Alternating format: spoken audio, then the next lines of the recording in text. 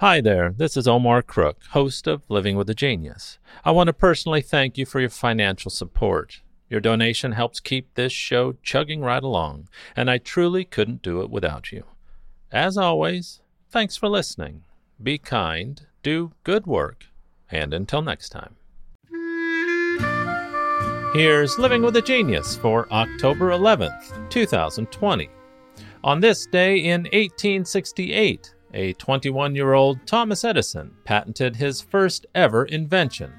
But sadly, it didn't go over very well with his target customers, politicians. Thomas Alva Edison was born on February 11th of 1847 in Milan, Ohio. By 1868, he had moved to Boston, where he was working as a night telegraph operator. Perhaps more important, he met people who knew about electricity.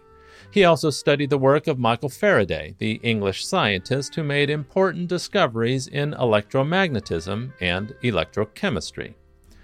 Thomas Edison's first invention happened to be a vote counter, which was designed to speed the count of votes in legislatures. A lawmaker could cast a yea or nay vote by flipping a switch at his desk.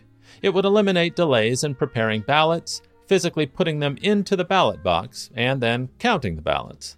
Edison tried to sell his vote-counting machine to Congress, but they weren't interested. The delays were deliberate, a way to sense which way a vote was going and an opportunity to influence waverers. As one lawmaker said to Edison, it would upset the delicate political status quo. It would be 23 years before a vote-counting machine was used, and it wouldn't even be Edison's. Edison, however, would find other things to invent. 1,092 things, to be exact. The failure of the vote-counting machine taught him an important lesson. Never waste time inventing things that people would not want to buy. Thanks for listening.